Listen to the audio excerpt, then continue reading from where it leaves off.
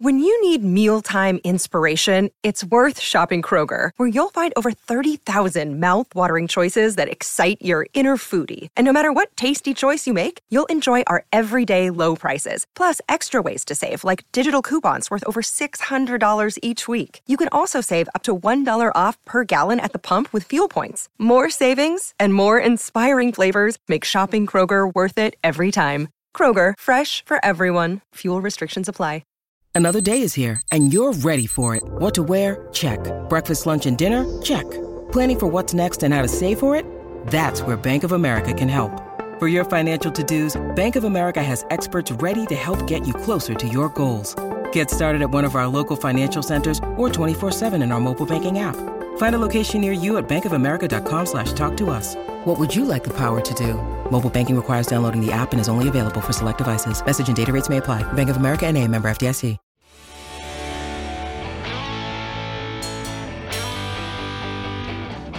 Hello, everyone, and welcome to Gobbler Country's Talkin' Turkey podcast. I'm your host, Brian Manning, and joining me, as always, is my co-host, John Schneider, where today we're going to talk about the Hokies' unfortunate and embarrassing 2017 loss to the Old Dominion Monarchs on Friday. John, how are you? Well, I'm okay because it's life and it's football and it's not the end of the world. It's very disappointing, I think, in retrospect. The only thing that I want out of all of this is somebody to say, we're not going there anymore. We're not playing there anymore. We're not going there anymore. Well, unfortunately, you've seen the contract, so we're going there for quite several years, including 2024. So I look at it as an opportunity to finally get past this ODU hump and start whipping them like we should in the future. I mean, I'm just trying to keep an optimistic view right now. Yeah, that's true. Well, let's just start off. Okay, 2017. What did you think was the turning point of Friday night's game?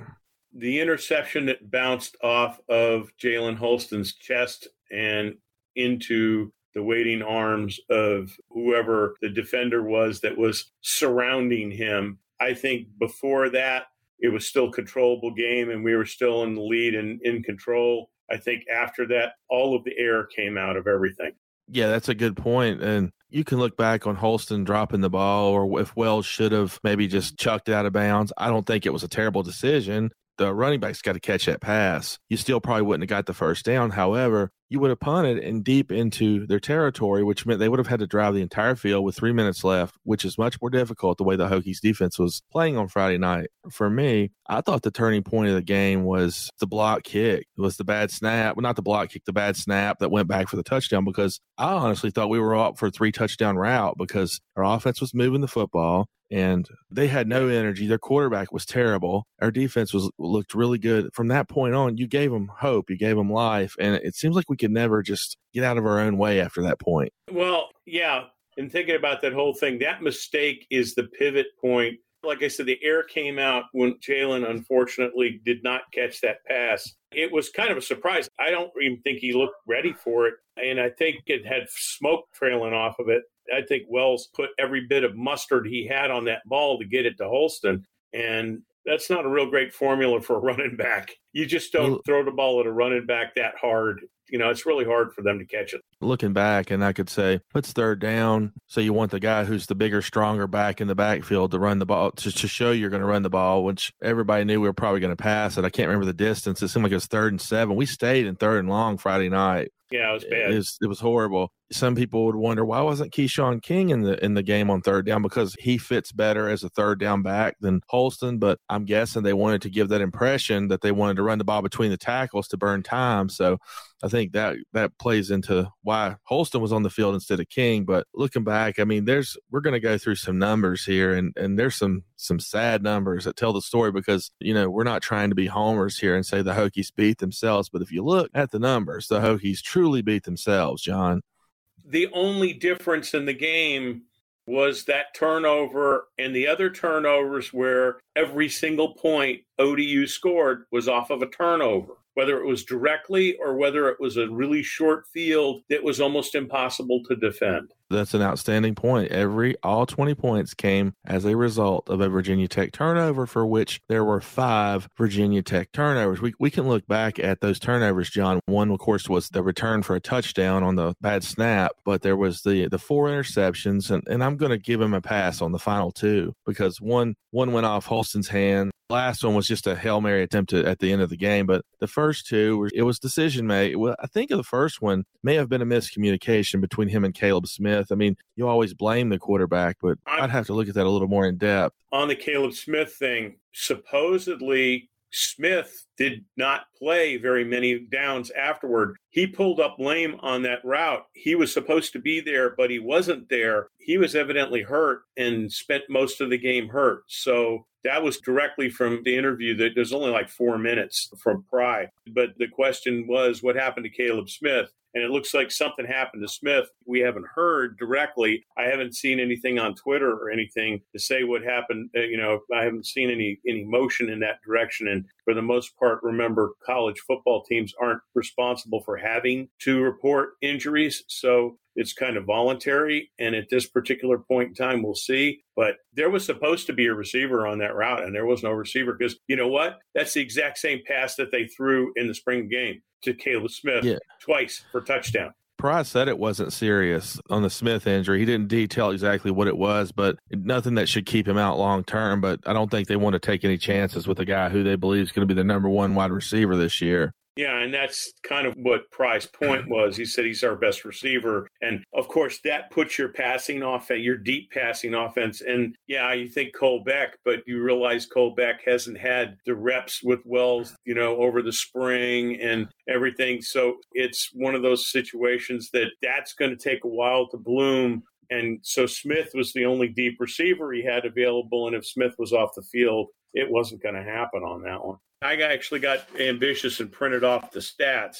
And you look at the general stats and you go, ODU did not win this football game. If you didn't see the score, you'd go, well, ODU didn't win this football game until you get down to the turnover. Yeah, the second interception that Wells threw, I think, was more of a, you shouldn't have done that. The corner was sitting on the route. It was an out route across the field. It was just a mistake on his part. One I'm sure he'd like to have back. And to Wells' defense, he sat there in the locker room and took it like a man. And even though all 4 interceptions were not on him directly, he took responsibility for him. You love to hear it. And I think there's some good to come out of Wells' game on Friday. I'm not going to sit here and be the guy that crushes everything he did because he can sling the ball. He's fairly accurate on some of those throws, and he's tough. I mean, he hangs in the pocket. How many hits did he know he was going to receive, and he stayed in the pocket? I mean, I like him. I don't think he should be benched right now. I don't even think we should talk about that. I think let's let him play for a few weeks, see what happens, and if the interceptions continue, then you have to move on. Yeah, and I don't think they will. In a passing offense, interceptions are always that risk. They're always going to be at a higher level. What I saw, though, about the passing offense that we had is you could tell we did not have the receiver, not necessarily preparation, but the receiver acclimation to the speed of the game and what's going on the field. If you didn't notice, and I was saying so in the little conversation we were having on the comments on the thread, I was watching the receiver routes as they were being run. When you're running crossing routes and out routes, the receiver is not supposed to bend the route back toward the line of scrimmage. They're supposed to bend the route up toward the goal line, especially because if then the play breaks down and you end up going to the second or third read, there's 1 or 2 of them that's supposed to be designated to take off and run down the field. And you got a kid with a live arm like Wells, suddenly you get somebody blows by a safety and he's wide open, right? They were blocking. Wells only got clocked a couple of times pretty good, but he was only sacked once for 9 yards. And that was actually, he took it on purpose because there was nothing open and he just decided, I guess he couldn't throw it away. And so he just took the sack.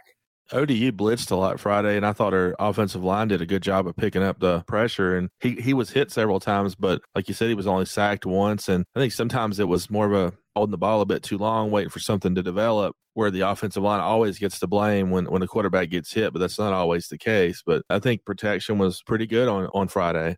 I'm really happy with the offensive line. You're not going to believe this, but I saw something on Saturday that gave me great hope. What did they run? They ran a counter tray. Actually, they ran a counter tray several times, and ODU didn't know what to do with it. Keyshawn King broke free on several of those. So they were drive blocking yesterday. If people who don't see the line doing their work suddenly start to realize, you look in there and those guys were pulling and they were drive blocking. And it was like, wow, that's a revelation. We haven't seen that in a long time, have we? No, that's true. And I believe we're going to like this Joe Rudolph offensive line and running game. Another stat I wanted to touch on, and I know you're going to be in agreement with me on this, 15 penalties for 106 yards. I mean, 5 turnovers and 15 penalties. You're not beating anybody, no matter how much more talented you are than the opposing team. No, because you're handing them yards, or you're handing them situations. The one penalty, more than any of the penalties that killed us, of course, was the 4th down and long, and the ball that was thrown to nowhere, and we still had defensive pass interference. Why did that happen? Because it was a sucker ball.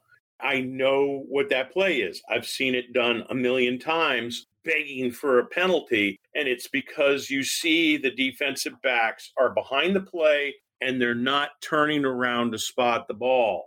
Because if the defender on that play, and I'm not going to name a name, okay? We know who it is, but I'm not naming a name on this one because they played their butts off on Friday night, and I'm just not going to point that bloody finger. But what I did see was way too much, and the defensive secondary coaches are going to have to get these kids to turn their heads around. They have to stop guarding. They have to get their head cranked around. Because if he had his head cranked around, he would have seen that the ball was way, way out over everybody's head, and there was no way to catch it. And he could have backed off, and that wouldn't have been a penalty. It would have been a turnover on downs. I totally agree with you. I touched on that on my 5 takeaways, that we had at least 3 plays there. There was all in the second half where our defenders had good coverage on the play, but they didn't get turned around. That's going to go against you every time, especially when a quarterback underthrows it and you're not turned around. You're done for. You're done for, and that's what Wolf did. And the other thing is so you get turned around and you see the ball and he underthrows it. That's a pick. You catch the ball. Yeah. I want to touch on a pass interference that I don't think should have been. And I think this was another turning point in the game that that nobody really focuses on. But what about, we were driving there on the field goal that went for the touchdown. That was the bad snap. We were driving and Wells completed one for a 1st and goal inside about the 5-yard line, somewhere 3-yard line maybe. And on that play, they called Kakavitskas for a offensive pass interference. Looking back at that was a lame call. That's another turning point in the game. Yeah. And if people didn't notice, okay, there's a lot of times people complain about bad referees, okay? It was a very poorly called football game. Balance-wise, as far as who was doing what, we got hits with so many ticky-tack calls. And then that pass interference is like, wait, he wasn't even 4 yards down. There was no way. It was not a pick play. It wasn't anything. It was nowhere near. So basically, it was on that boundary between when you can make contact and when you can't make contact. And 99% of the time, most referees are not going to call that, especially that close to the goal line. And they called it. And I'm like, nobody calls that one. There's just so much traffic going on down that close, and there's so little yardage to work with. Refs don't usually call that one. Why were they calling that one? I don't know. I don't know if they were getting chippy on the field. The referees were getting short-tempered with the players. I do know the fact that Tech wasn't helping themselves because they also were screwing the pooch big time every once in a while, going out there and just having like brain meltdown, something. I won't use the other word, but I mean, it was literally just doing procedural errors, like lining up. Okay, when you say you've got a guy lining up in the backfield and you got too many men in the backfield, and then you look back at the film and you go, wow, what is he kind of running out there with a little ruler and measuring the 6 inches the guy's butt is in the backfield for? Or the receiver is in the backfield, receiver usually checks over with the side judge and says, hey, am I on the line? Did the side judge tell the kid he was on the line and then they called it? I don't know. Now, it was the first game of the year for the refs, and you can forgive them for that. But I was not impressed with the refereeing. Yeah, well, now that we focused on a lot of the whys Virginia Tech lost the game, let's look back at some of the positives. And I do believe that there were positives from Friday night. John, what did you see that gives you hope? I saw Tyler Bowen taking chances. I saw an offense that did not limp it in on first down for most of the game. He did something interesting or different, whether it was a run or whether it was he opened the game with the passing play. So I saw that Tyler Bowen looks like he's going to be pushing things. Now, he's still got to have some of the personnel that he really needs to have. And the defense, I think the defense is going to be fine. I think the defensive backs need some more work. They need to turn around, but that's what I think. I don't think we're going to have a defensive problem. And I don't think BC's an automatic loss, by the way. I just don't. We'll go over it this week, but I don't think BC's an automatic loss. I think this is a learning curve game, and I think we're going to be better next week.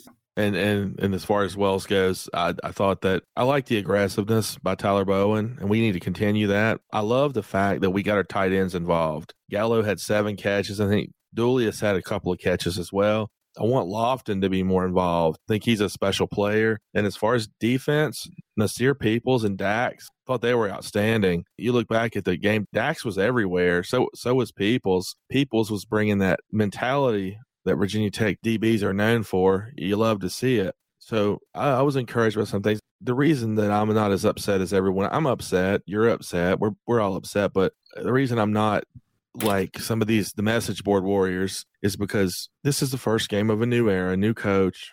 The optics of this game are bad. You lost to Old Dominion and Norfolk. Yeah, we got it. If we can string together some wins, people will forget all about it. Let's get revenge on them next year. But let's focus on 1 week at a time. Let's win some games. And you cut out the penalties. You reduce the turnovers. There was things to be encouraged about. Really like the defense. That's how I see it. Yep. I got to say, like I said, I cannot see an automatic loss next Saturday evening. I really don't. BC really is not that good. And not that they're bad, but they're still a pure team. And I think this team learned a whole lot about itself, and it learned a whole lot about what it needs to do. And I'm sure that there's going to be some serious running going on for the next couple of days and a whole lot of coaching up. I think there's going to be a whole lot of melted ear holes coming up over the next week, and nobody's going to get any grace period. This is going to be hard work, and I think Brent Pry wants that win in Lane Stadium, and I don't think BC is going to walk away with any sort of fun time. I think the defense is going to bring it, and I think the offense is going to bring it too. BC lost a heartbreaker to Rutgers yesterday, 22-21. Rutgers isn't known as a football powerhouse, but they have improved over the past few years, so I know, but going into that game, I was thinking that was a BC win. So, like you said, nothing's guaranteed. And Brent Pry, we're going to learn a lot about Coach Pry and the team this week, how they approach things, what we see on the field next Saturday. So that wraps this segment up, right? So we're going to be recording on Monday night for our regular 3-segment podcast and talk about the preview for the BC game. And I'm looking forward to that. And Brian, what do you got to say? Go Hokies. Go Hokies.